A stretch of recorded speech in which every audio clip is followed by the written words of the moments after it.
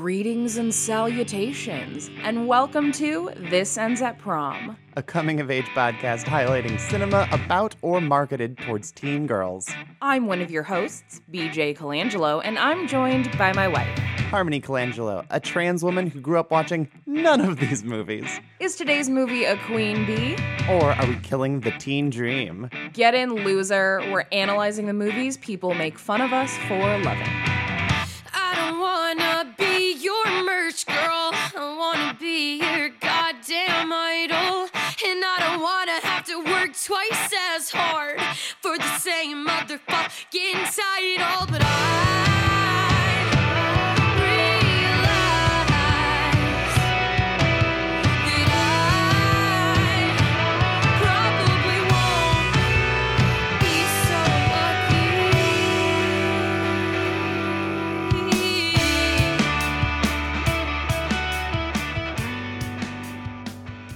Shot put, javelin, hammer throw. The three Olympic nations lived in harmony, but all that changed when Matilda attacked. I see that we got a little, I don't know if slap happy is the right word for it, over our week off. It's just the drama of saying shot put, javelin, hammer throw that makes me think of Avatar: The Last Airbender. Butterfly! Freestyle, breaststroke, backstroke, butterfly! Oh, hello, prom party. Did you miss us after our week off? They can't answer that. Yeah, this I is was an like- audio format. I'm like, I'll be like Dora the Explorer and be like, where's the mountain? That's really patronizing. You all know better than that. But I do want to take a second to thank everyone who reached out with our week off. I hope that I sound somewhat normal.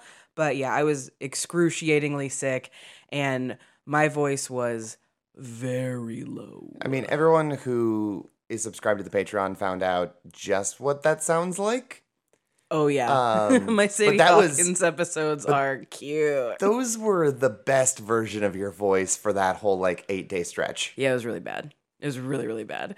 But I'm feeling a little bit better now. I can actually be somewhat of a human, and we can record this episode, thankfully, because I've been looking forward to talking about Matilda since we started the show. Because, yes, Matilda's one of those, Olsen twin movies where it's like, listen, it's not necessarily a teen girl movie, but it is a foundational girl movie. Absolutely. It is an incredible coming-of-age story. It is one that I know a lot of people hold near and dear to their hearts.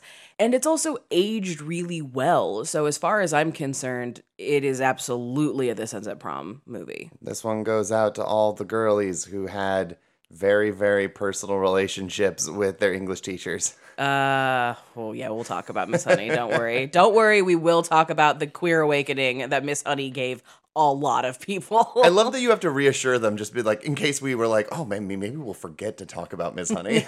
Maybe we'll just forget to talk about this incredibly important character who made a lot of people realize that they were queer. Yeah. But yes, we're talking about Matilda. So Harmony, I assume this is a movie you're familiar with. Oh, yeah. I mean, Matilda is one of those movies that feels like it has been omnipresent in my life because it was one of the core 5 movies for a 90s kid that's like, listen, we don't want to work today. It's like the last day before Christmas break or something like that. And we're like, we're going to watch a movie and we can justify this because it's based on a book. Yeah. There was a huge explosion of book to movie adaptations for children in the 90s and 2000s, and we'll talk about that as well. But yeah, Matilda is definitely a substitute teacher staple. This is either your teacher did not leave me a lesson plan or your teacher did not intend on not being here today, and I'm just here. So, guess we're watching Matilda today. That and, the various other Roald Dahl movies. Oh, yeah. Your James and the Giant Peach, The Witches. We watched that shit in school, and people probably That's were scarred incredible, actually. Yeah, that, Willy Wonka, legitimately any of the Roald Dahl movies. We watched The Witches in school, but it was during a teacher's lunch thing, our group won something, and so then we got to have lunch in the teacher's room and watch movies for a month or something like that. But we had to get a permission slip for The Witches because the teacher was like, this is kind of terrifying. It's rated PG. It's fine. It is rated PG, but the imagery is a little bit much for some kids. I get it. When we were in high school, it was like the last day before Christmas break. And for whatever reason, some kid was like, hey, Miss Piper, can we watch Shaun of the Dead? And she was like, yeah, sure, I guess. That's great. Which is like rated R, and you're not supposed to do that. And it's like a comedy, but apparently one kid in high school, presumably like 16, 17 years old, was like, this is too intense for me, and like told on the class to their parents. We all got in trouble. That's really funny. When I was in high school, freshman year, my homeroom teacher, I'm not going to say his name, we'll call him Mr. K. Mr. K was a little bit of a pushover, and we were in Tech Academy, so all of us had laptops. So we could watch movies on our laptops all day. Who cared? And we were sitting there watching one of the Saw movies on our laptops. In school? In school, during homeroom. And Mr. K was like, hey guys, I don't know if that's school appropriate. And again, because I went to a school with a bunch of badass kids, we're all like, fuck you, Mr. K, what are you going to do about it? And he's like, damn, okay. I guess nothing. This is the same teacher where somebody once brought gasoline to school and put drew a dick with gasoline and lit it on fire. And he taught science, so there was fire around. And he was just like, well, that's a shame. And didn't really do anything. He didn't work there for very long. I don't think he could handle our school. Clearly. Goddamn. I'm just saying, I was there. I was not the one who did it. I just also didn't snitch, because snitches get stitches. Yeah, and you will, apparently, in this school. Yeah, Nuck If You Buck is a core tenet of my of my personality. So no, Matilda is a movie I think a lot of us have a lot of really lovely feelings about, because Matilda's also a wish fulfillment movie, I think, for a lot of kids, because kids feel powerless in a lot of situations growing up, and to see a child be the ultimate power position, I think, is very, very nice to see. I mean, we get this a lot more with boy movies and chosen one narratives.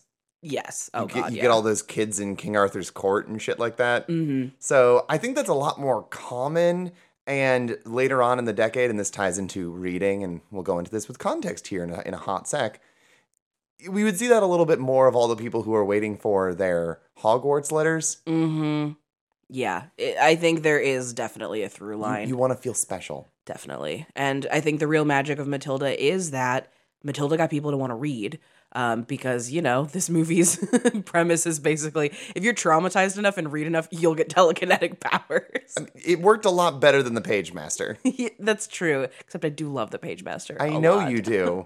But if you have somehow not seen Matilda or don't know anything about it, it is directed by Danny DeVito. It is an adaptation of Roald Dahl's book. We will talk about Roald Dahl being a problem, don't worry. But here's your synopsis. This film adaptation of a Roald Dahl work tells the story of Matilda Wormwood, Mara Wilson, a gifted girl forced to put up with a crude, distant father, Danny DeVito, and mother, Rhea Perlman. Worse, Agatha Trunchbull, Pam Ferris, the evil principal at Matilda's school, is a terrifyingly strict bully. However, when Matilda realizes she has the power of telekinesis, she begins to defend her friends from Trunchbull's wrath and fight back against her unkind parents. That's a good synopsis. Matilda's a movie people care about, so they actually gave a shit about writing this synopsis. More than they typically do for a lot of other family films. Yeah, agreed. I also want to shout out the writers of this screenplay, which is Nicholas Kazan is one of them. He is the father of Zoe Kazan, who is she was in She Said. She does a ton of movies. She's also Paul Dano's wife. His name might be more obvious to some people, but Zoe Kazan. Dano. Yeah, Zoe Kazan rules. But yeah, part of the Kazan family, Elia Kazan, you can look that up. That's his dad. And that's its whole other bag of worms. That's a fun Google for, I think, a lot of you. But he also was behind movies like Bicentennial Man. So that's kind of cool. And then the other co-writer is Robin Swickord. And Robin Swickord did the 1994 Little Women and Practical Magic, Memoirs of the Geisha, The Curious Case of Benjamin Button, and directed the Jane Austen Book Club. So there's a lot of really impressive people working on this adaptation. That last bit where it's like, oh yeah, Little Women and all these other like girl movies. It's like, okay, there's a pedigree here. Yeah, I mean, an Oscar-nominated, director or screenwriter. That's really cool. And then on top of it, Danny DeVito's directing, and Danny DeVito, essentially, this is his Citizen Kane.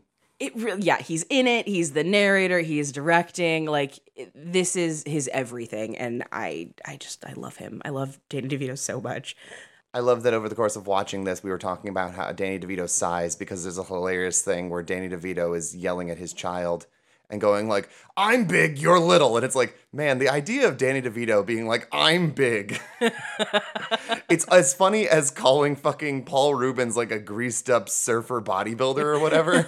A convention of male strippers, I think. Yeah, it's like, the other there's one. some very hilarious descriptions when you realize the cast of this movie. But I was like, how tall is Danny DeVito? And BJ's like, oh yeah, no, he's about my height, like 5'4". And it's like, no, he's like 4'10". Yeah, he's 4'10". He's nowhere way near your shorter height. than I thought he was. My bad. I just assume that everybody is really tall. And then I don't know why I assume that, because I've forever thought Natalie Portman was tall because she was in like Black Swan and she just looks, really elegant She's and on tall. her toes in that one. She's like 5'1". I was like, what? I don't know. A lot of people are little. See, this is what happens when we convince the world that Tom Cruise is Jack Reacher. That's what happens. Or we try to convince people that Tom Cruise is in 5'6". Right. all of our brains are skewed by Hollywood. Yeah. Ugh. More manipulation by the media. Hulk Hogan lying about how he's 6'10" and he's not. No, not and even close. The character of Hulk Hogan has a 10-inch penis, but I, Terry Bollea, do not have a 10-inch penis. And that is something that was That's on the court of a record. court of record. When that man went to court. Absolutely I don't know. bananas. It's every guy on a dating site who's like, yeah, I'm 6 foot. Oh God, My brother was so mad. My brother was so mad because I'm 6'3" and he's like 5'11", but he would lie and say he was bigger because I think it was being so close to 6 foot that made him mad. I saw a tweet the other day that really cracked me up, where this guy was like, I'm 5'10", and I met my sister's boyfriend the other day who's 6'3", and wouldn't you know it, we're the same height. Wouldn't you know it? I'm also 6'3". Right. I was like, I love that so much. Or there's those videos online where... Of Drew Afawalo? Yeah, Drew Afawalo does a lot of great ones, but I like the people on the street that are like, how tall are you? And they're like, oh, I'm 6'2". And then they bust out like a tape measure, like, can we check? And you watch all of them like shrink immediately, like, no. It's like a full body dick measuring contest. It really is. And like literally, though, it is. Some men are so bothered. And like, okay, listen, I used to be on dating sites. I used to go on lots of dates with men. I think with like maybe one or two ever got a second date. It never went very far with them. I want to say that was a me problem. It wasn't most of the time. It was usually a them problem. But like, either way. Every single dude would like start messages with me going like, oh, well, I mean, would you date a guy that was like shorter than you? Cause like, I know some girls don't. And it would always be like some like, perfectly fine, cute looking dude who's like 5'9". He's not that small. We love a short king. But I'm 6'3". Right. And there's men who are like, feel really weird about one, not being significantly taller than their girls. And two, just their height in general. Yeah. So it's a whole thing that doesn't need to be a thing, but people think it needs to, when the reality of it is, if you're just confident, like Danny DeVito, you can nail down Rhea Perlman, and she is like bimbo excellence in this movie. Oh God, she's incredible. Every outfit she wears is fucking incredible. I can't wait to talk about I haven't seen Wormwoods. outfits this good since Baps. Yeah, I cannot wait to talk about the parents. They're so good. But before we do that, let's do a little bit of context. So Matilda, it doesn't follow the same rules as like teen cinema at this time period because it's not really chasing that same demographic. So instead, we want to talk about Roald Dahl adaptations and then also the boom of reading that happened, like the big public push for reading in the 80s, 90s, and 2000s. Yes. So this comes out in 1996. And we are in a post-Clueless world, but we aren't in a 1997 teen movie world where it's like, oh, Clueless made some money. Let's put stuff into production. And it starts to do stuff in 97. 96 belongs to the teen horror film. Yes. Oh, God. Yeah. Scream comes out this year. Scream, The Craft, like, those are some of your big teen releases of this period. There's also like Romeo plus Juliet and Alum, Wish Upon a Star. My fave. So even like the Disney produced shorts are still a little bit more adult. Like we love a terrifying children's piece of media like we do with like the Chokey and the Trunchbull and the Terrifying Cook. Yeah, and we are in peak creepy children's television era at this time. Are You Afraid of the Dark, Goosebumps, Erie, Indiana, we're gonna be getting So Weird from the Disney Channel soon. So parents were pretty okay with kids watching arguably like fucked up stuff. Yeah, I don't know. I like this era of terrifying children's Oh, I do television too. and movies. It's very formative for me. There was a period of the internet which you all might remember of like, you know, only 90s kids remember Facebook groups and shit like that where it's Yeah. like, this motherfucker scared the piss out of me. And it's like the fucking brave little toaster clown. Right. Where it's like there would just be this horrifying thing, but just slid slyly into a kid's movie that gave everyone nightmares. Mm-hmm. So Matilda's a very good example of that. Mm-hmm. But outside of its context as like a slightly, I don't know, I guess button pushing kids movie, Mm-hmm. this is also a Roald Dahl film, Mm-hmm. which that makes a lot of sense when you realize that Roald Dahl films are all full of fucking terrifying imagery. They really are, Like, though. even if you want to think about like, oh no, but Willy Wonka and the Chocolate Factory, it's like so pleasant and it's so nice. It's like, what about the tunnel to hell? What do you know about that boat ride? What do you know about Gene Wilder killing children? Yeah. So, what I really like about this era, and I don't know what it did, I'm gonna blame the witches, but in the 90s, we started to see a lot of Roald Dahl adaptations, and I think part of it might be that like the Disney machine had rejuvenated children's media, but also Roald Dahl movies don't make money, and for some reason, every single one of the most beloved ones are critically acclaimed, broke even, and they made ludicrous amount of money in like the second market. Yeah, home video rentals were like a gold mine for children's media. Oh, yeah. Because they tended to not do super well in the theaters, but would explode when you could watch them at home because it was Watch them cheaper. you could watch it a million times. Exactly. Well, that's the thing with taking kids to the movie where it's like, okay, well, I as an adult have to buy a ticket, but then I have to buy a ticket for my wife and the 3 kids and concessions. And it's like, oh, wow, the movies are fucking expensive. And Yeah. that's what my parents would always say, which is why we never went to the movies very much growing up. Right. It was like, it's too expensive. We can wait till it comes home. And so, yeah, James and the Giant Peach didn't make money. Willy Wonka didn't make money. The BFG was fucking Steven Spielberg. If you account for marketing, didn't make money. Mm-hmm. Matilda didn't make money. Witches didn't make money. All these beloved stories that got adaptations broke even, but did very well after the fact. Sans maybe the Steven Spielberg BFG. I think people are more fond of the animated one from the 80s. Mm-hmm. So we do have to talk about Roald Dahl also as an author because it's irresponsible to talk about any of his work without looking at it through a critical lens. He's a really good writer who wrote really good things, but also he is a great example for the death of the author. He really is. He is one of the poster children for that concept. So Roald Dahl died in 1990, which is why we got so many adaptations of his works in the 90s, was because now his estate is trying to, make more money off It's of the it. perfect time for it, too. So. Exactly. It's also a good time, which we'll get to that in a second. But Roald Dahl, and I apologize if I am somehow the person breaking this news for you, because it feels like every couple of years people learn this and they're like, oh no. Roald Dahl was like a raging anti-Semite. That's why the witches look the way they do. He likes to describe villainous people the same way that like Nazi propaganda would describe Jewish people. There's the reason that the Trunchbull does a lot of sniffing in the Matilda. Eerily similar to how the witches hunt children in The Witches. Yeah, he's real big on giving people angular noses and acting like they're selfish and greedy, like just really playing into propaganda stereotypes. It's really bad. He likes his villains to have one particular set of villainous traits. And all of them come from Nazi propaganda. It's bad. Then there's also issues with like the Oompa Loompas and how they are essentially like stolen people, which leads into like slave trade metaphors. there's a lot of problems. He also like really hates fat people, like fucking hates fat people, loves to demonize a fat person.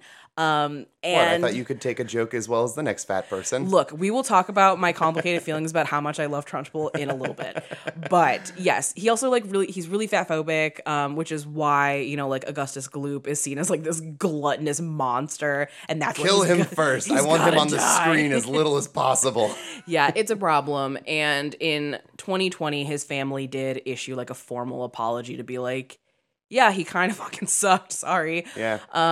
And there was recently a big controversy where his books were changed, where the family estate has changed some of the language in his books to reflect a more affirming time. And I go back and forth on this. I think some of the changes are necessary. Yeah, change the descriptors so that they don't sound like, you know, anti-Semitic propaganda. Yes, 100%. But then some of the ones were changed because some of the kids, like a Veruca Salt, who is supposed to be like a brat in Charlie and the Chocolate Factory, is changed so that she's not as abrasive, so that it doesn't seem like he's demonizing a little girl. That I do disagree with, like, because she sucks. Like, she's a bad character. All Let of her be those a bad kids character. are bad kids, aside from Charlie. That's the point. Exactly. Also, everyone's like, fuck Uncle Joe. Actually, though, Uncle Joe fucking sucks. Or Grandpa Joe. Whatever. Doesn't matter. Either way, that is something that we should always keep in mind when we are talking about Matilda, especially because Matilda, I think, outside of Willy Wonka and the Chocolate Factory, is arguably the most beloved Roald Dahl adaptation for a lot of reasons. I mean, it got a musical adaptation. Which is also great. With a movie version of that musical adaptation with music by Tim Minchin, and it's great. It's really lovely. Like, those kids go hard. I love, like, the really tiny chubby boy during the fucking revolting children thing. Oh, where he's in the Bruce? front. Oh, my God. He where goes he's so straight hard. up just wearing a pillow as a person. No, it's hilarious, but, like, dude goes so fucking hard. Yeah, that kid goes crazy. I love him. But yeah, that is, you know, something that we should always be mindful of when talking about the legacy of Roald Dahl, because they do exist simultaneously. And yes, the Trunchbull is kind of like a weird mashup of like fat phobic stereotypes and anti-Semitic stereotypes. It's rough. And when you're a little kid, I don't think you really process it in that way. Like, I don't think I don't, like, when I was little reading these books, never in my mind was I was like, whoa, you know, this reminds me of 1942 propaganda. Like, that was not happening. I didn't read. I'll take your word for it. But when you're older and you look at it, it's like, this is a little suspect right here. Yeah. So I wanted to acknowledge that before we go forward, because this is going to be a very positive episode otherwise, because Matilda fucking rules. Speaking of people who are suspect, let's talk about Ronald Reagan. God fucking damn it. I'm so mad about it. Damn it, Ronald Reagan. So another thing that is important to the context of when Matilda came out is reading, because this is a movie about reading. Reading is fun. Demental. So, yes, it does come back to Ronald Reagan. And this is one of those things that were on paper, you're like, oh, Ronald Reagan did a good thing. He did a good thing for bad reasons. And then you dig deeper and you're like, oh, nope, it's still Ronald Reagan. Yeah. So in the 80s, there was a big push for improvement in literacy. That's when places like Pizza Hut are going to start doing their Book It campaigns. There's going to be a massive, massive push in the education system to get kids reading more. And this was a thing that was very, very important to Ronald Reagan. So it sounds like a good thing, right? It's like, oh, yeah. He finally did a good thing. He got kids to read. Well, the reason he wanted kids to be reading more was because he's a racist. And this is also the same time period where we're starting to try to push to recognize AAVE, or back then it was referred to as Ebonics, to be recognized as like an acceptable language for literature. And he didn't want that. So he very much was doing this under the guise of like, well, all those poor kids, all those black and brown kids are going to tank all of our reading scores. So we need kids to be reading more. And it's like, man, nope, there it is. There's the Ronald Reagan of it all. That's the Reagan that we know and hate. God. So that he did a good thing for the wrong reasons. Yep. And like, once Reagan was out of office and all this was kind of set up, like, I remember Accelerated Reader being a very big deal. You get your personalized pan pizza at Pizza Hut if you read enough fucking books. Yes. They had summer reading programs. All of that was built off of it, but I think it was also an extension of the fact that kids now had children's programming to watch because you had the rise of Cartoon Network, you had Nickelodeon, eventually the Disney Channel. Kids were playing video games, which meant they were sitting at home on their duffs rather than going outside. Like, my grandma was a very staunch believer that unless you are sick and dying or it is raining, your ass is outside playing. How dare you come inside and try to play Mega Man? Drink out of the hose. Yeah, it was definitely that as well. So there was a whole lot of things going on at this exact time that was like, no, kids, read. It's fun. Look, The Page Master, an animated film about Macaulay Culkin and how great reading is. Well, so after this big push of, we need to get kids reading more in the 80s, the 90s released a study from an organization called the Summer Slide, which is a reference to the way that over summer break, kids apparently slide back. I'm saying apparently because I have mixed feelings about this organization and what they're trying to say. Sure. But they basically say that like over summer break, kids lose retention of the stuff that they learned, and then when the school year starts, they're actually behind where they should be. Use it or lose it. Use it or lose it, basically. And I think it's a lot more complex and nuanced than that, but regardless, that did push a lot of reading campaigns like summer reading programs, which had been around forever, but they like really went through the roof in the 90s. And then unfortunately, they have slowly been dying off as technology has become more of a thing and kids are very much, becoming more iPad kids. That is real. That's not like a scare tactic because there is now a literacy gap between the generations, and that is a shame. And I do wish that something could be done to fix this, but it's very, very complicated, and there is not like okay, cool, we're just going to do this one thing and that's going to fix everything. Like that isn't happening. I think there's been in the years since the 90s, there's been a lot of ups and downs in terms of reading because, like, the end of the decade, kids finally have a fad book series that they can get behind. Yeah, Harry Potter, like, fuck J.K. Rowling into the sun forever, but there was an increase in literacy because of Harry Potter. Yes, and that extended into, like, kids who read Harry Potter and then become high school kids, like, essentially our generation, our specific block of young kids. Yeah. Where then they start to read Twilight, they start to read Hunger Games, they start to read a lot of young adult fiction. I've always been a nonfiction fan myself. Yes. I don't do a lot of fiction reading. But then I think it sort of starts to morph in that people develop reading comprehension just because we're on the internet a lot. And I think that worked out really well in terms of just understanding what words mean and how to pronounce them. Sometimes there's plenty of words where I go, I've only ever seen that shit written. I don't actually know how to say it properly. Yeah. Like that happens a lot. But like, that's just a fumble of reading. Like that could just as easily happen with a book. I worry that we're going to be now moving back from that because there is now more emphasis on watching video between YouTube and especially TikTok. So I think people are going to be able to read, but I think in terms of like the heights of reading comprehension, it's going to drop as we become less dependent on actually reading. That's the big problem that we're running into is comprehension and literacy, because like literacy is more than just reading. It's also understanding what you're reading. And as we have seen with every bit of discourse in the last like 5 years, like media literacy is fucking dead. It is buried in the ground. And part of that is because kids are reading, but they're reading, captions or subtitles on a TikTok. They're not having somebody explain to them what it is that they're reading or what that actually means. They're kind of being left to their own devices. Shit, man, I'm 32 now. And I, the other day was like, BJ, when you hear the term in the pink, what does it mean? And you were like, oh, it's a good thing. I'm like, I've always thought it was a bad thing because it's like being in the red. Yep. Nope. And apparently no. Nope, it's a good thing. So like, shit happens. But like, it's a matter of understanding your stuff. Totally. Matilda, great reading comprehension. Absolutely. And before we dive into the actual movie, because we've been talking for about 30 minutes, not about the movie. We're talking about the movie. It matters. It's time for everyone's favorite part of the show.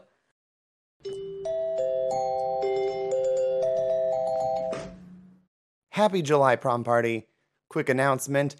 For those of you who like to listen to the podcast over on the Stitcher platform, I'm sure that you probably have noticed this already, but Stitcher is going away after July. If you want more information about how that relates to our show, we made a post about it that is free to view on our Patreon, and it goes into far more detail about it. Also on the Patreon, things that you can look forward to this month are Sadie Hawkins Dance Teen Boy movies. 2 excellent films this month. We're doing Orange County and Stand By Me. For our Molly tier patrons up at the highest level, we are unfortunately done with Freaks and Geeks and now moving on to My So-Called Life, which I have watched precisely none of and know virtually nothing about. So this will be a very enlightening experience, basically like how everything on this show is.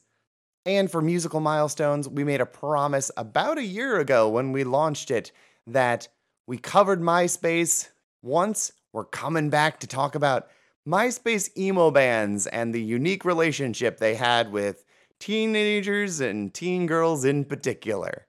Aside from all of the mini episodes, you also get the benefits of access to our suggestion box, the monthly playlist and newsletter, and obviously the extensive back catalog of previous releases that we have on the Patreon.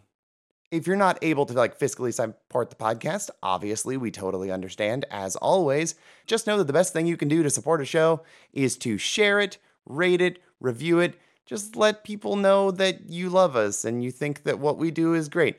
It goes just as far as your dollars do. Thank you, and now back to the movie.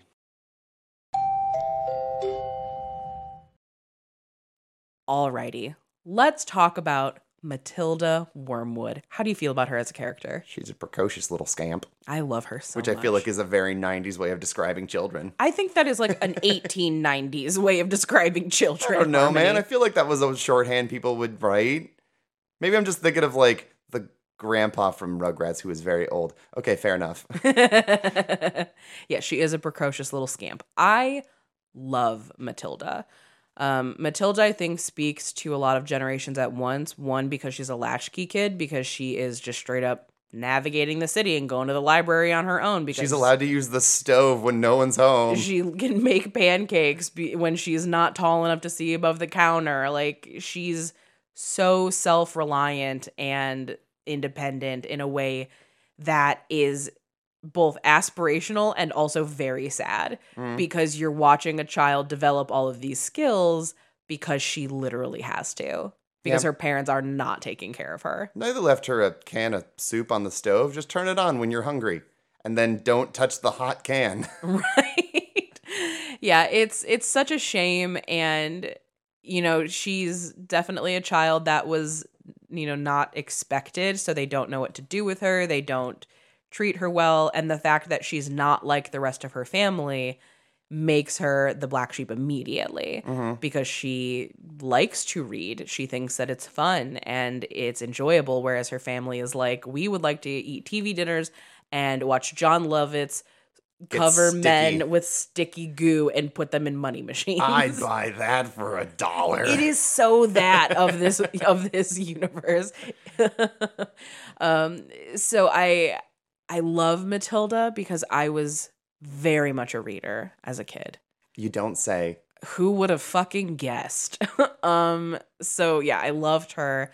I definitely tried to do like a ribbon phase where I like wanted to wear ribbons, but my head is just not shaped. It's not a good for shape that. for ribbons. No, they fall off all the time, and it was really frustrating. That's where you just pin them in.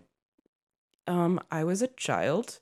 And you were also like a dance baton pageant girl. I figured you would just go like, I'm going to make it work. I'm just going to pin everything perfectly into place. See, but the thing is you want to hide pins, and I couldn't do that with the ribbon. Oh, my bad. And it was really frustrating.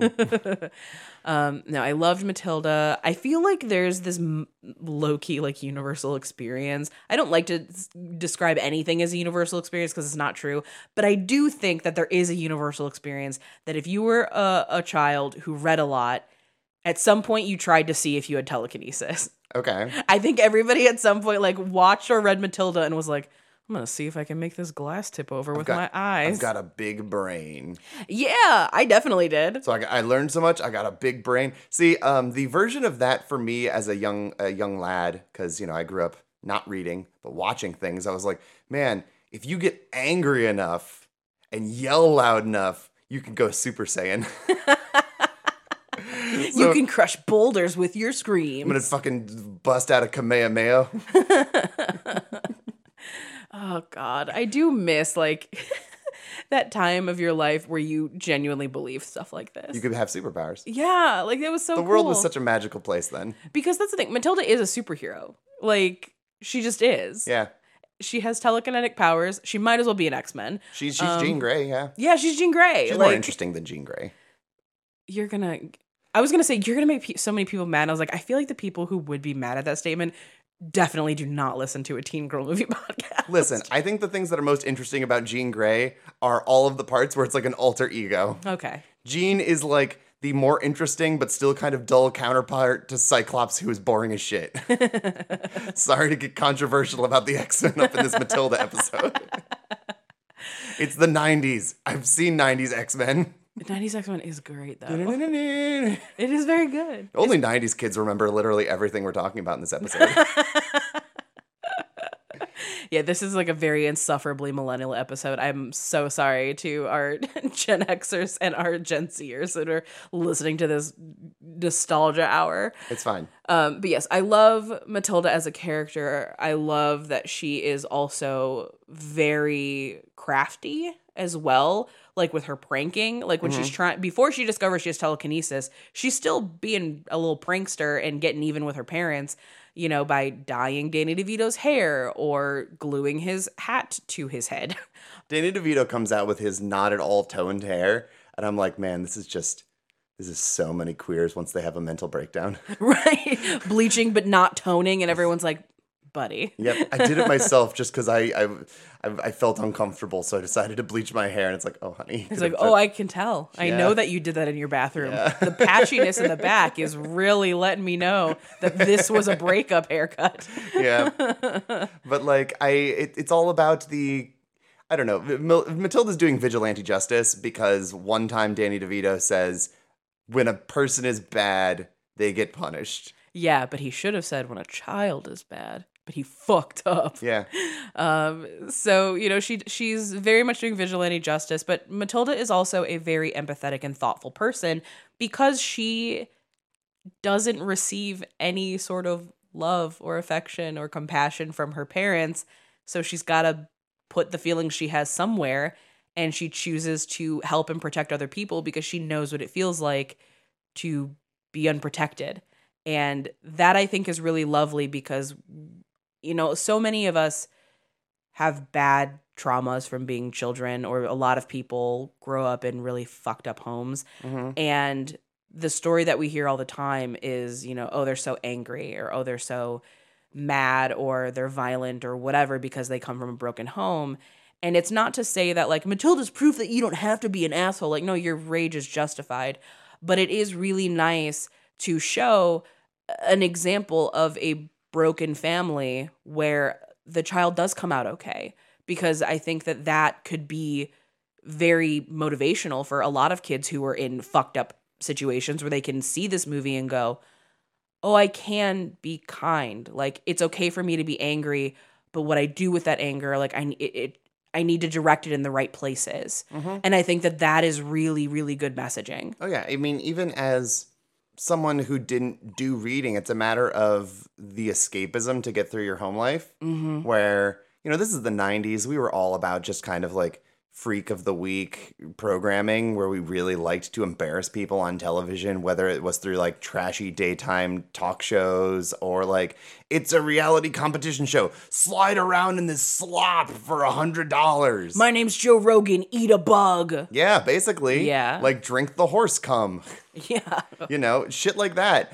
That's what the John Lovett's like sticky money show is, where it's like, cover yourself in goo, you fucking whatever. You need the money, don't you? Yeah, it was a very humiliating time period as well. Like this genre of particularly like make your money shows really peaked with like repo games, and then I think we hit a point as a society where we're like, okay, I think we've gone too far. Yeah. I think we all collectively went, whoa, we need to walk this back. But no, it's that's what her family's choosing to immerse themselves in. Like these things that are mean-spirited, exploitive things for their amusement.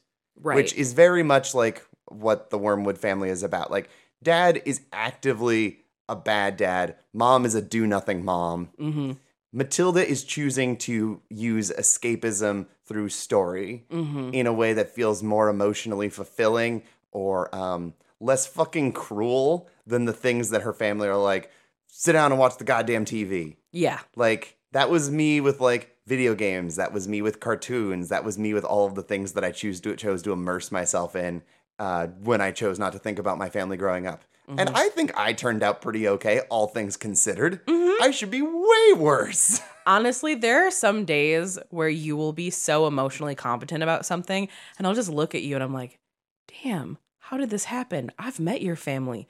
You should be infinitely more fucked up than this. Well, what was the thing we were saying the other day where I'm like, listen, now that I'm working again, in terms of money, I need a new laptop to edit the show. Mm-hmm. I need tattoos, and then I need therapy. I'm willing to shuffle those first two in terms of priorities. But it was like, I believe your response was, listen, I think everyone should go to therapy and everyone could benefit from it. I don't think you need it. It would just be good. Well, it's more so because it's not that I think everybody needs therapy. I genuinely do. But it's also because I know what a lot of the work that is done in therapy is. And it's going to be really hard for us to find a therapist who's going to accept off the bat that you don't want to reconcile with your family and that they're like, that's a dead zone and we're just going to leave that as a dead zone. It's not even like, oh no, it's persona non grata. It's just kind of like, no, I'm good. I moved on.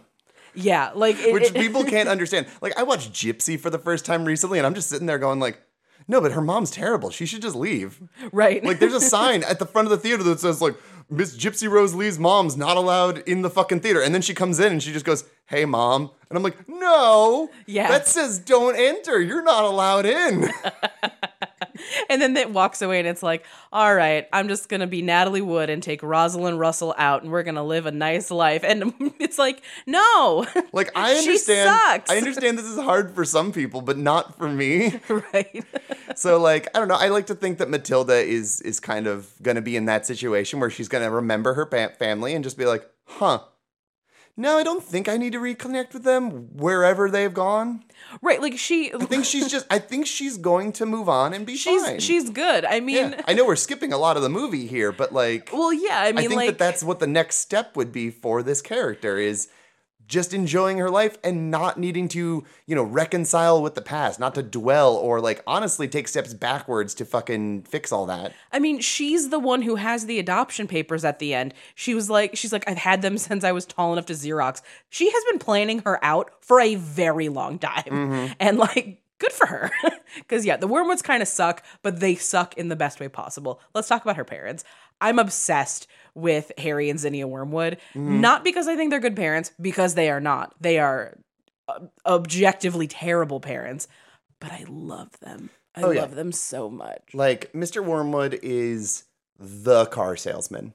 Oh my God. He is every stereotype of the sleazy, sweaty, greasy car salesman. There's a sucker born every minute. Exactly. And Rhea is absolutely like such a good Mrs. Wormwood mom, where she's just like, I don't want to work. I don't want to lift a finger at all. I'm going to do as little cooking and as little cleaning as possible.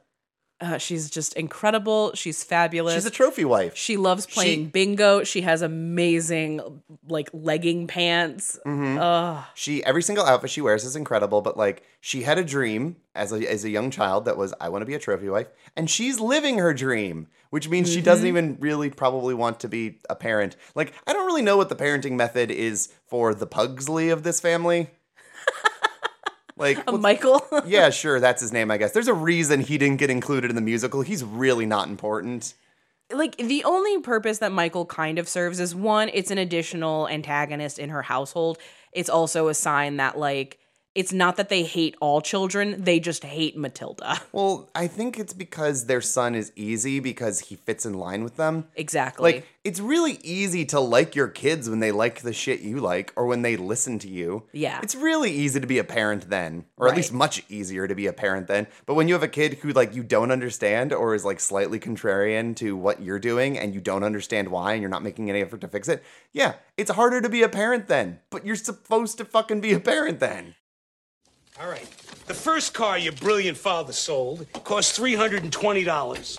I sold it for $1,158. The second one cost $512. I sold it for $2,269. Wait, Dad, you're going too fast. Just right. The third cost $68. I sold it for $999. And the fourth cost $1,100. I sold it for $7,839 big American buffaloes. Harry! What was my profit for the day? Can you repeat the last one? $10,265. Check it if you don't believe me.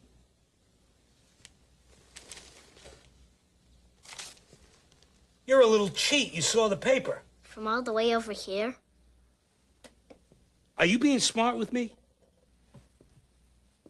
If you're being smart with me, young lady, you're going to be punished. Punished for being smart? For being a smart aleck. And I think that's one of the magical things that Matilda brings to so many people is because whether or not you have like an actively abusive household, if you are a child that is dissimilar from your family in any way, or if it's like a major way, Matilda's going to resonate with you because you know what it feels like to not be in line with your family. Tell me about it. Like you get it. I mean, I'm sorry, Dad. I don't want to spend 7 hours on a Sunday watching NASCAR. Right. And like, even to some extent, you know, me with my family, like I do have a good relationship with my parents, but I'm not like my parents in a lot of ways. Like I'm not super hardcore into sports. I was a weirdo goth kid. That is not who they were at all. I'm lucky that they embraced that, but they very much were kind of like, all right, do what you want to do. You did hockey, and you just beat the shit out of a bunch of small I was children. like a child though. I was like little. Yeah, but that's the age of Matilda. Yeah, but that's also because I wanted to do that. Yes, because hockey rules. Because hockey does rule. Hockey is, aside from pro wrestling, it is the king of sports. It really is. But what was the thing that happened? I think we went over this when we did the Mighty Ducks a million years ago on the Patreon. But didn't you like play hockey and you were really good purely because none of the other boys wanted to hit you, so you just fucking bodied all the boys? Yes, it was great. It was so much fun.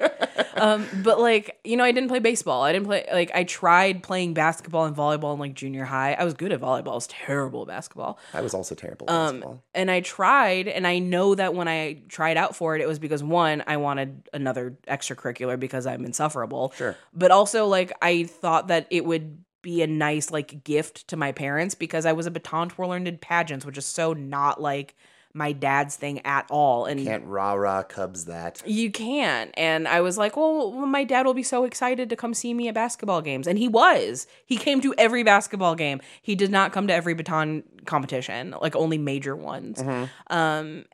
And so there is always that like little nagging thought that I would have where I was like, oh, I kind of feel like Matilda, which is why in first grade, I mean, we'll talk about Miss Honey in a second, but I had a teacher in first grade that was a Miss Honey type, and I was obsessed with her, and she understood me in a way that my parents, like, took a very long time to understand. We're good now, but as a kid, they were still fumbling to understand me, and she understood me immediately, and I was like, well, I've seen Matilda. The only natural conclusion is that my first grade teacher's going to adopt me.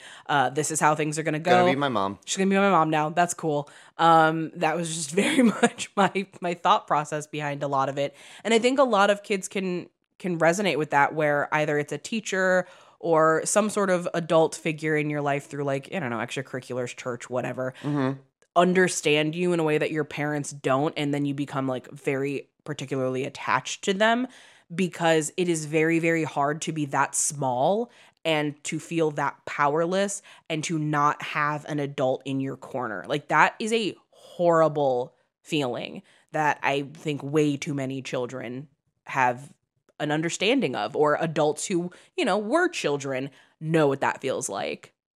No, that makes total sense to me. Yeah, but I mean, outside of the fact that they're bad parents, They're at least amusing. Danny DeVito and Rhea Perlman are doing like camp gold in their performances. They're so funny. They have the benefits of being married. Yes. So they have a specific like connection and chemistry on screen that works really well.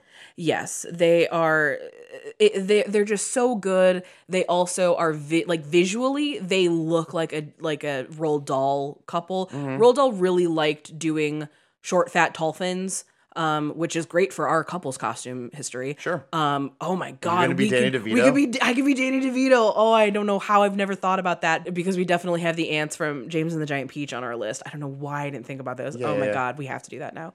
But yeah, they are just so wonderful as a couple. They're interesting to look at. They're really funny. They play off of each other really well. And the family unit feels so good watching them. And it's because this is a little bit behind the scenes information, but like Danny DeVito and Rhea Perlman genuinely and sincerely loved Mara Wilson, and from all I've learned, continue to love her, because Mara Wilson's mom passed away when she was a child, which is really sad and a terrible thing. And Danny DeVito and Rhea Perlman kind of like took care of her throughout that situation and like helped her through that, which I think is really, really lovely. They watched her when her mom was in the hospital so that she, didn't have to be like living in a fucking hospital with her mom. When she passed away, they kind of took her in and was like, we're going to take care of you and make sure you're okay. Like they really went above and beyond for this, at the time, like little girl. And I think you can kind of see that affection on screen, because even when Harry and Zinnia like are being shitty parents, there's still like a weird warmth to what they're doing. Like it doesn't feel like cold, dismissive parents of like, get out of here, kid. Like, well, they're engaged. They're engaged. Like the anger that they feel feels very like rooted in authenticity, because it feels like outside of shooting, there is kind of like a mini familial unit happening here. I think so.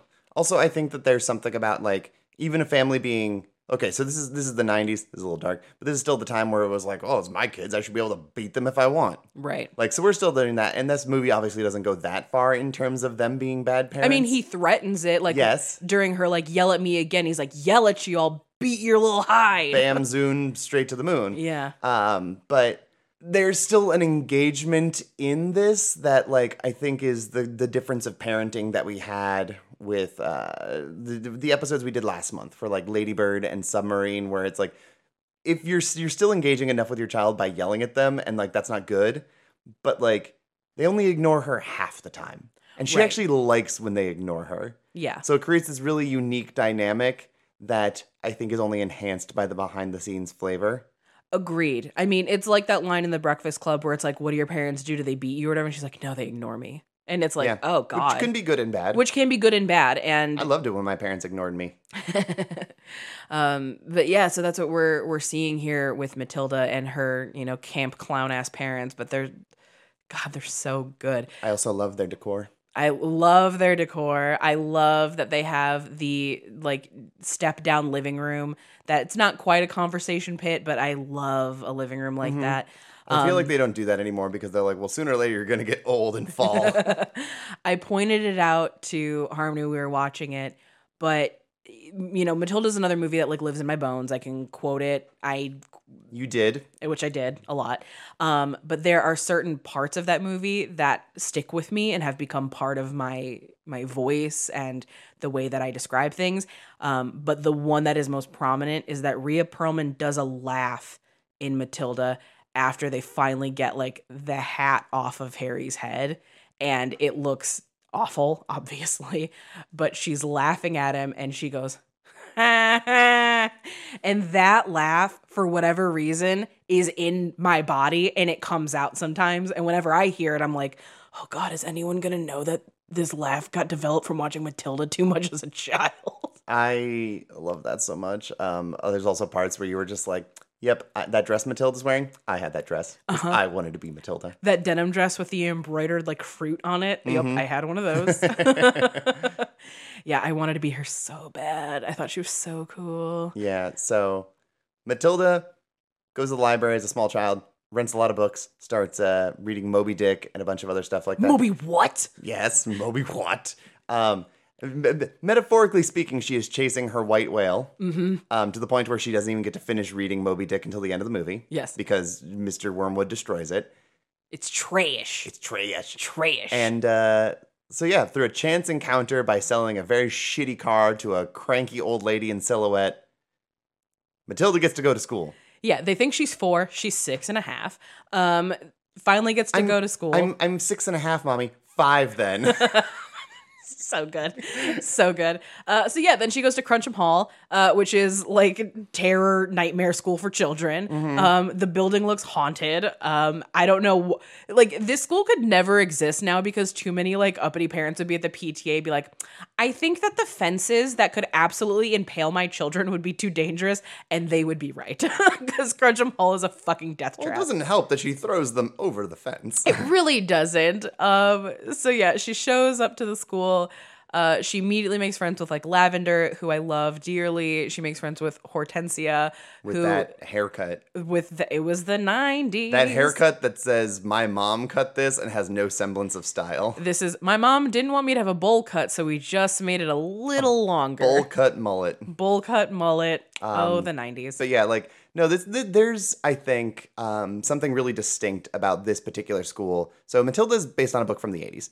But knowing that Roald Dahl wrote this, and like it was towards the end of his life, I'm sure he's reflecting back on being British and his upbringing and it being like the 30s or whatever. Right. So this is a very old-timey kind of British school, and the fact that both the Trunchbull and Miss Honey have accents, I think is reflective of that. I think so too. And it's also like I saw so many people not understand why the musical was British, and I'm like, did you forget it was a book? People were mad about that. They were super mad. And they were like, why are they all in uniforms? And I'm like, because that's how it worked back then. Please catch up. So yeah, they go to Cruncham Hall, and by the random happenstance of the universe, she gets Miss Honey as a teacher, played by M. Beth Davids, who I love so fucking much. She's lovely. I love M. Beth Davids. M. Beth Davids is also a little bit of like a scream queen. She's in 13 Ghosts. She's in Army of Darkness. She's in old M. Night Shyamalan's movie where the beach makes you turn old. Love her. I love her so much. Miss Honey is sunshine personified. And yes, Miss Honey made me feel a lot of feelings of both like I want her to take care of me, but also is this what love feels like? Am I in love with Miss Honey? There's a scene when Miss Honey realizes how smart Matilda is, where Dana DeVito shoots it in a way that says, this is a look of love. And I don't know if people are used to seeing looks of love that are not romantic, but like if you swap out this way this is exactly shot in their faces or whatever, it's the most romantic fucking movie you've ever seen in your life. But it is parental like kinship. Yes. She sees herself in this child. She sees who she wants as her mother, and it's love at first sight, but not like romantically. It's Absolutely. beautiful. It's so beautiful. Because you can tell like they can offer each other what they've always wanted, which is a family, and they understand each other. Like when she shows up to their house to try to be like, I think Matilda can read at a college level and we should start thinking about this. And she sees like how fucked this family is. What do you want? We're not buying anything. What'd you break? Well, like I also love that she shows up and it's like, oh, I'm Matilda's teacher, and it's like, you go to your room. What did you do? Like immediately, just like bad faith acceptance of like, well, my child's clearly a fucking asshole. I don't know. I feel like there's something about that is also just like being very Italian about it, because it's like how everything your dad says sounds like an accusation. It really does. But yeah, Miss Honey is like, using 2023 language, she is a cottagecore lesbian queen. Like that is, she lives on her own in the forest in like a fucking flowers. Keebler elf ass house. Like she's so sweet and lovely and kind and just so beautiful and compassionate. Like I completely understand why so many people like fell in love with her. Do I want to be in love with Miss Honey, or do I want to be Miss Honey? Right. Do I want to be her? Do I want to be in love with her? Do I want her to mommy me? And what does that mean? What does that mean? Let me unpack that a little bit when I turn like 25. Yeah. I mean, people have come to terms with their mommy issues quite a bit more very recently. Yes. It's taken a very long time for people to understand that, like, yes, there is a flip side to daddy issues. Yep. And Miss Honey, I think, was a great avatar for a lot of people. On that flip side, though, I want to talk about the Trunchbull for a second. I love her so much. I'm Because sorry, I love her. the Trunchbull has all of the characteristics. By the way, Pam Ferris is only like 5'7", but she seems like a goddamn giant in this movie because she's around tiny children. She has all of the traits that you would associate with, like, oh, she's so mean, step on me, in like a very British, mean, hot lady way of, it's very old school, like a headmistress, a governess of some sort. I mean, she is a headmistress. Yes, so. I know, but like, I know she is in a literal sense, but I'm talking like in a sexy sense. Yes. But people don't do that with the Trunchbull, and to be fair, they dress her down quite a bit. Yes, they do. Young Trunchbull in that painting, young Trunchbull can get it as like a super butchy, under the surface kind of fucking buff lady. Yes. Yes. Oh my God. So yeah, as a kid, I remember having very complicated feelings about the Trunchbull, not in like a sexy way, but in I don't think anyone did, but she has all of it. It's just completely removed the sex appeal. Yes. Even in retrospect, where nobody thinks the Trunchbull's sexy, but she hits every beat. She really does. I'm not even saying I find Trunchbull sexy. I'm just saying, like, I'm noticing this, though. Trunchbull, though, to me is one of those, like, oh, I could fix her. Like, that's how Oh, I yeah? feel about her, because I The love love of a kind woman could melt her icy heart. I love the way that she is. I love the way she's built. I love her attitude. Like the line you referenced earlier when she says, like, what's so funny? I like a joke as much as the next fat person. That like spoke to my soul where I was like, she doesn't give a fuck. Like, I have never seen a fat character outside of maybe Ursula. So this is like the first time I'm seeing a fat character in real life not give a flying shit that she is fat, and also being in control, being powerful, and also, again, not giving a fuck. Like, oh, you have a problem with me? I will literally throw you. Like, there is something so validating and cool about that, because we never get to see women being like strong, and if we do see them being strong, they're like strong in a way that's like sexy, slender superhero, not tough ass bitch butch. That was like people who criticized Gal Gadot for not being buff enough for Wonder Woman. Right. Which, like, for the first movie, okay, she sells me on it. But, like, still, Diana should be more buff. Diana should be jacked. Bigger. Yeah. And like, we don't want to do that in our culture because there's like this inherent, like, oh, I guess that makes you masculine sort of thing, which is so bananas to me and stupid. Speaking of the 90s, I watched China. I get it. Right. We watched China. We watched fucking Xena Warrior Princess. Like, there is something so appealing Lucy. about a woman who looks like she can fucking throw you. So, like, as a kid watching this, I never wanted to be thrown. I definitely wanted to do the throwing. Yeah. I was like, oh, that would be so... I would throw a bitch. Yeah. Oh, man. See, like, the difference between, like, China and Lucy Lawless is, like, they're hot femmes. They're Fucking tough. Trunchbull is femmes. a tough, strong butch. Oh, and I love her. Oh, God, and she's I love her. absolutely gay. Like, Oh, 100%. like, we're dancing around it. The movie dances around it. But, like, she's absolutely fucking butch. 1,000,000%. Like, we've done so much unpacking of, like, Miss Honey over the years where people are like, oh, she was my queer awakening. Oh, I love her. No one talks about the fact that Trunchbull is, like, hot, scary butch lady. And, She's like, such a dyke. oh, my God, I love her. I love her so much. And, like, that... Especially because how much she hates men. Which she hates them so much. Would have been second wave feminism. Right. Trunchbull hates men so much. And like, okay, this is not to distract the fact that she's the villain. Like, she's a bad person. She's horrible, but she's really entertaining about being horrible. Yes. That's what this movie does with its villains, is they have extremely entertaining, awful people. Right. Like, she is absolutely an abusive monster. Like, let's not skirt I broke over your that. arm once, Jenny. Like, she's such a shit. She like humiliates poor Bruce Bogtrotter and is like, you're gonna eat this whole fucking cake in front of everyone, you fat piece of shit. And you're like, God damn, this is horrible. But Brucey does it because he's a champion. Is that internalized fat phobia? Right, see, yes. Like, it's one of those things where it's like, why do you hate this fat kid so much, Trunchbull? Why do you hate him? Have you not unpacked some things? What's going on here? Nope, it's just because Roald Dahl's fat phobic. Let's be real. Absolutely. But, like, I do love the fucking, like, really casual way Bruce has about everything, where it's like, well, you know, it's hard to tell one cake from another or whatever. My mom's is better. Like, Like, he's you such a little shady bitch. I love him. I love him so. Like, there's not a character in this movie I don't love, even if they're bad. Like, I love Cookie, like the gross, grimy chef. So nasty. Who, like, I don't want to eat anything in that kitchen. Nope. Yuck.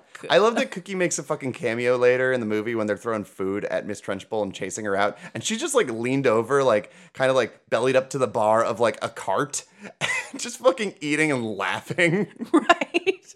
Oh God, so funny. But yeah, like we don't unpack the way that like I think Trunchbull probably in the back of some people's minds like unearthed some things that they just don't want to unpack because you don't want to be like, oh, but she's the villain. She's abusing children. Why do I like this? She's just great. She's just so great. I mean, it's the thing you see all the time about people who develop like weird feelings towards punishment because they grew up in like Catholic school. Right. Right. I know so many people who went to Catholic school that are now like, oh, I'm absolutely like into like humiliation fetish submission things. And it's like, no, I understand where this came from. Yeah, no, it all makes sense. Like this is where you develop some root feelings, right? This is where some stuff grows out of when you're very small and just go, huh. Yeah. I'll come back to that when I've hit puberty. Yes. No, you're absolutely right. But something I do want to mention too is like the casting of Pam Ferris is just so brilliant because Matilda, when the musical happened, that character is played as a drag role a lot on stage.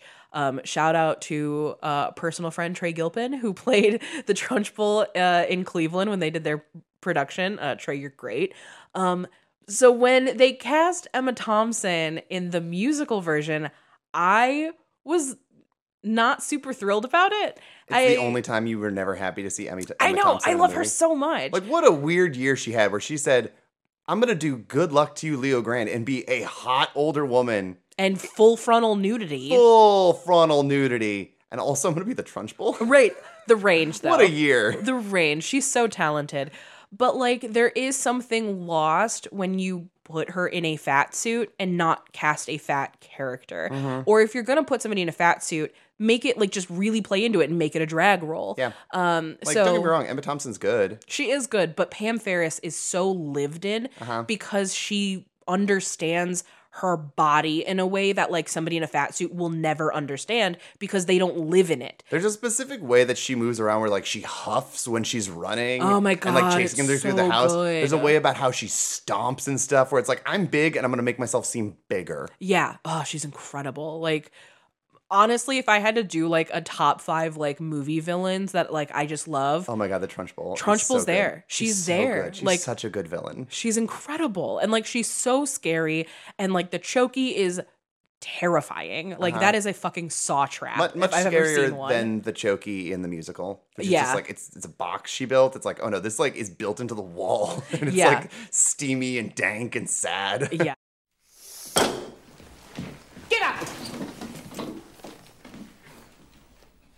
Can you spell? Miss Honey taught us how to spell a long word yesterday. We can spell difficulty. You couldn't spell difficulty if your life depended on it. She taught us with a poem. A poem? How sweet. What poem would that be? Mrs. D, Mrs. I, Mrs. F, Mrs. C, Mrs. U, Mrs. L, T, Y. Why are all these women married? Mrs. D, Mrs. I, you're supposed to be teaching spelling, not poetry. So yes, Matilda discovers through rage that she has telekinetic powers. She discovers through rage she can go Super Saiyan. Yeah, not unlike Carrie White in Carrie, because Matilda is Carrie Jr. Like it's the family-friendly PG version of Carrie, which is don't fuck with the weird girl who reads a lot. She will burn your house down. Oh yeah, like these were the things I was thinking about when we were watching it, just in like the funsies of it, because I'm like, yeah, I'm watching this movie, but I've also seen Matilda dozens of times probably, so it's like, yeah, I can kind of drift off and it's like, who'd win in a fight, Matilda or X? Who would win in a fight, Trunchbull or X? Like I'm just fantasy booking these death matches between these characters. Yeah, so, you know, Matilda uses her powers, again, for vigilante justice. She does a little Peter Panning by stealing things from the Trunchbull's house, which is actually Miss Honey's house, and bringing it back to her. You know, she finally takes revenge on her parents. She blows up the TV. She makes Michael choke on carrots, just, having a good old time. It's not a snake. It's a salamander. It's a salamander. Hold the newt. Makes Lavender be able to fly so that she doesn't get hit. Lets other kids be able to fly so that they don't go face first into those terrifying gates that would kill them. The only time that this movie shows its age in terms of its effects is when that kid flies. And it's only in like a couple. Close-ups? No, the wide shots are where Is they that look. what it was? Yeah, Yeah, the yeah. wide shots look real rough. The close-ups look pretty okay. Yeah. Like this movie, okay, so Matilda has a $35 million budget, which is like essentially $70 million probably if you adjust it for inflation, which I don't fully know where that budget goes. I'm guessing it's just the sets and the effects, but it doesn't age that badly for a movie from this era. It really Aside doesn't. From those moments. Yeah, there's only a couple moments when kids are flying that look a little weird, but like the Amanda Thripp flying looks great. I think it's hilarious when she's like got her like feet stretched out and her arms out, and you see this shot of it flying, and it's clearly like a puppet that they built, and they're just zooming down a zip line. Yeah, the Amanda Thripp stuff looks pretty good. I love the POV cam of her swinging. I think really sells what's going on there. Yeah, that stuff's all great. The chalk is a little weird, but like no one's paying attention to that. No, really these effects hold up only because we're used to other effects. Like children aren't gonna fucking notice that. Yeah, they don't care. I don't know if kids today could watch that and just go like, that effect doesn't look very good, because they are actually have grown up with like very good effects. Maybe. I don't know. Maybe they would notice it, but I don't know. Ask your kids. Let us know. We want to know. Do they think that kid doing loop-de-loops looks bad? Yeah. Yeah, so that's why this movie also feels really timeless, because it feels like it was made yesterday. It feels like it was made 30 years ago. It feels like it was made 50 years ago. Like it's just really lovely. Young people would watch this movie and see every kid in this movie as well as Miss Honey and go, okay, but check out that drip. Oh my god.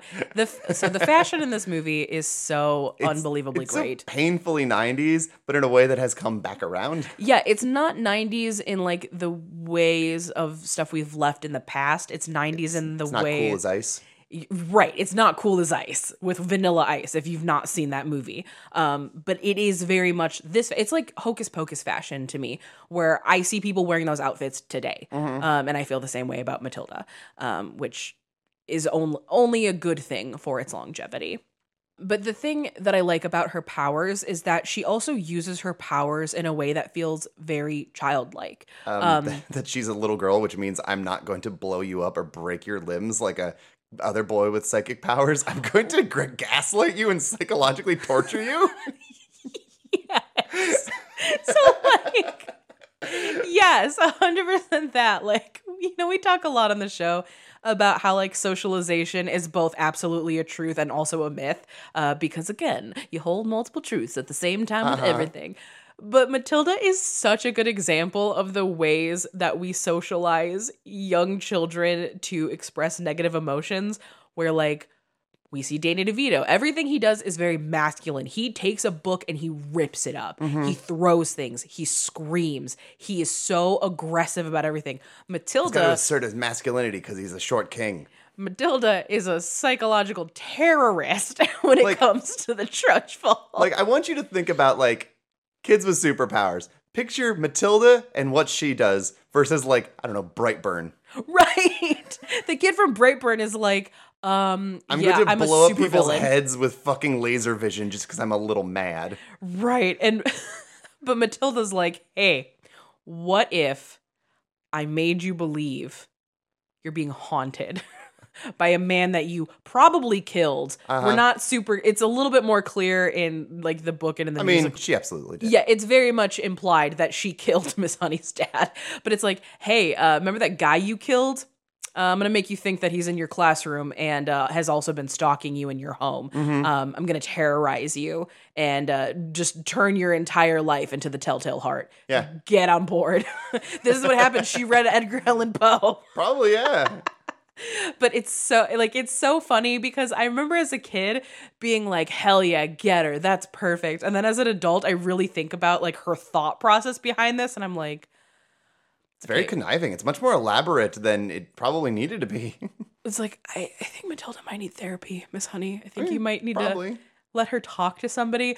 But finding a therapist to talk to about this is going to be difficult because then you also have to disclose, by the way, I can blow shit up with my mind. That's like doctor-patient confidentiality, right? I guess. They're not allowed to say it, except this guy will just be like, oh no, I have to leak this information. And then the government comes and seizes Matilda to turn her into a weapon of war.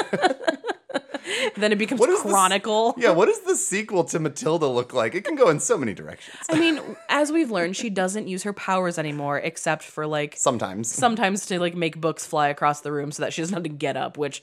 Look, that's how I would use my telekinetic powers. I would not do anything like mean or awful. It would be like...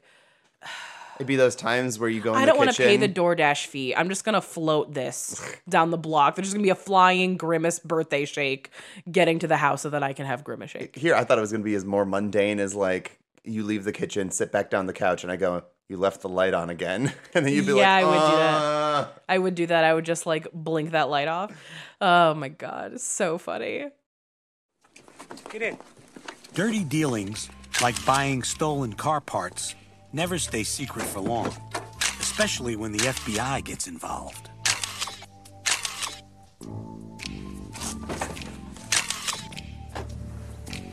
"917. Suspect exits domicile. I've got 918. 917 is correct."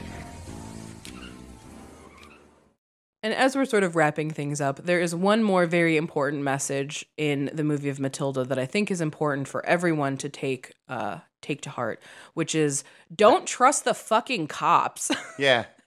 Also, like, speaking of, like, the unnecessary terrorism, she decides to do this shtick where she's just sliding a box back and forth, and then just, it doesn't really play into her big plan of just being like, I know my rights. Where she just comes out and does that. Like, she's just fucking with people. She's terrorizing Paul Rubens by, stealing his tape, making his car go away, all sorts of fun stuff.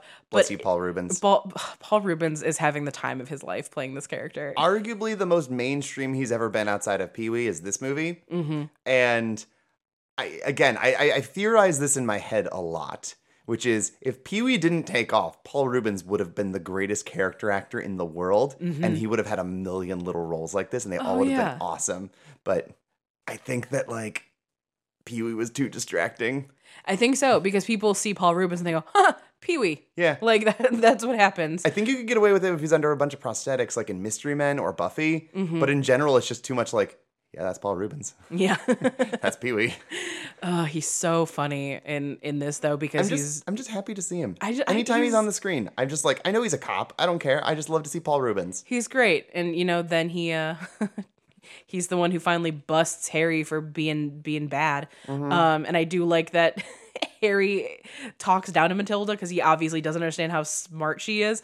So it's like, we gotta beat the speedboat salesman to the airport. And she's like, they're cops, Dad. Like, she's the one who's been saying they're cops the whole movie. And he's like, no, they're not. I think I would know if there's cops in front of my house. God, so dumb. So dumb. Like he comes home and Rhea Perlman's just talking to them and there's speedboats and she's just having a lovely conversation about that. And he's not mad that there's dudes in her house that might be cops. He's mad because his wife is talking to other men who are hunky, apparently. Yeah.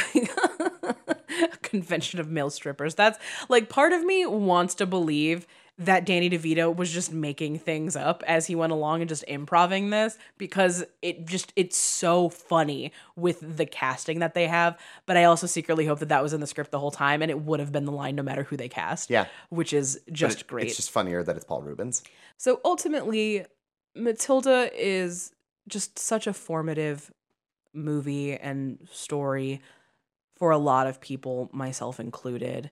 And it's just such a comfort watch. Like, rewatching it for this episode made me feel so good. Mm-hmm. Like, I felt better about the day I was going to have because it's such a fun movie, but also treats problems with severity without making it feel like an after-school special, and is definitely, like, intense in its depiction of vigilante justice, but not in a way that ever feels like cruel. It feels like this movie. It feels cruel, well, I mean, they're bad people, and sometimes bad things happen to bad people. Well, yeah. Isn't life simpler that way? When a person is bad, mm-hmm. they have to be punished. I don't know. I'm just really glad that this is the adaptation that we got, because it has become kind of the definitive adaptation. That's no shade to the musical, which I really, really like a lot. But like, I don't like the Wormwoods as much as this, like, because the bar was set so high because they're so good. I mean, this is one of those movies that you can point to and go, oh no, the whole cast is perfect and no one should be switched out. I would not recast anybody in this movie. I think that they are all great. This is one of those top tier ones along with like the Brady Bunch movies. Oh yeah. Where I'm like, nope, that cast is perfect. It's bulletproof. Everyone knows exactly what they're doing. It's great. But what I will say, and we'll probably do the Matilda musical eventually for like a May musical month. Lashana Lynch, though, in the musical as Miss Honey is also amazing, and I am also in love with her. What a good year she had. I know that the Woman King. What the fuck? We talked about Emma Thompson and being like, what a weird year she had, and it was fun. Oh my God, but the Woman King? I know. And the Matilda musical in the same year. She's so good. She is so fucking good. She's the best character in the Woman King. Yeah. Oh my God. Yeah, she's incredible. Oh my God. Obsessed. Obsessed. We've talked so much about like other movies on this episode. I don't even care. It's fine. We were just talking about a lot of things. It's fine. We took a week off. We have to like overcompensate for the lack of doing that for a last week episode. Sure. So Harmony, the time has come. Matilda is asking you to the prom. Is it a yes, a no, a maybe, or are you buying her a ticket so she can go on her own? Well, it's absolutely a yes. What else would I even say to this? Like, right. Yeah. I mean, there was a fun day that I came home from work or being somewhere like a month ago, and I come home and you were just watching Matilda just for fun. Yeah. And I'm like, you're just watching this? And just like, yeah, I don't know. It felt good. Yeah, because it does. It feels great. Yeah. Yeah, I hope people enjoyed this episode. I hope that sometimes we get to do a silly fun time. Sometimes you just have to do a silly fun time and talk about the ways that very different lesbians make you feel about yourself. Right. Oh, goodness. Well, as always, you can follow the show on Twitter as long as it's around, and Instagram at This Ends at Prom. You can follow me on Twitter, Instagram, TikTok, and Blue Sky at BJ Colangelo. And you can follow me on Twitter for now, and Instagram at Velocitraptor, Veloci_trap_tour. I'll get Blue Sky eventually. They're not letting me in right now. I know. I'm sorry. It'll be what it'll be. And as always, thank you to the Sonderbombs for allowing us to use Tidal as our theme song. Harmony, what band inspired by Matilda are you recommending this week? God, trying to find a musical identity that matches both the mumbly words of Rusted Root and the only other notable song, which is like trying to get something that mashes those together is not really working. So I'm just getting something that feels kind of like how Matilda feels. Also, I'm just going to throw a thought out there just for everyone to picture this in their mind. Send Me On My Way by Rusted Root as sung by Cher. I just want to give you that mental thought. And I just want you to do with that what you will, because it's in my brain and it's silly. And the song is Little Bitty Pretty One by Thurston Harris. Correct. Yes. I just wanted to make sure that was on the record in case other people didn't know. Yes. So the band that I am shouting out this week is the band Second Grade. Perfect name. Yes. So I was making BJ listen to them a little bit in the car when we were driving yesterday. As a quick pitch, Second Grade sounds like if you mash together like classic power pop bands like Big Star with like Kimya Dawson. But they just write these nice little nuggets of songs. They have an album from late last year called Easy Listening, though the one that I actually prefer, like they're both good. They only write fun little songs, but the one I prefer is Hit to Hit from a couple years ago. It is a like 40-minute album with 24 songs on it. Because they just do these little micro 90-second nuggets of nothing but hooks, and they like sing about random little topics, occasionally like they're kind of like these pseudo punk rock garage band nursery rhymes. I love it. It's so distilled and perfect, and I think it captures the warmth and energy of what Matilda is quite perfectly. I agree. They were really a nice listen to yesterday in the car. I was like, yeah, no, this works. This works a lot. That one song that is just them doing baby's first words, and the only word is a child saying fuck. Great. Or a different song that was about them counting and doing the ABCs, but the chorus is just listing the stars of Easy Rider and asking who your favorite is. Just incredible stuff. So again, that is Second Grade, so make sure to give them a listen. And that takes us out on Matilda. Thank you for listening, and as always, save that last dance for us. Okay, bye. Bye.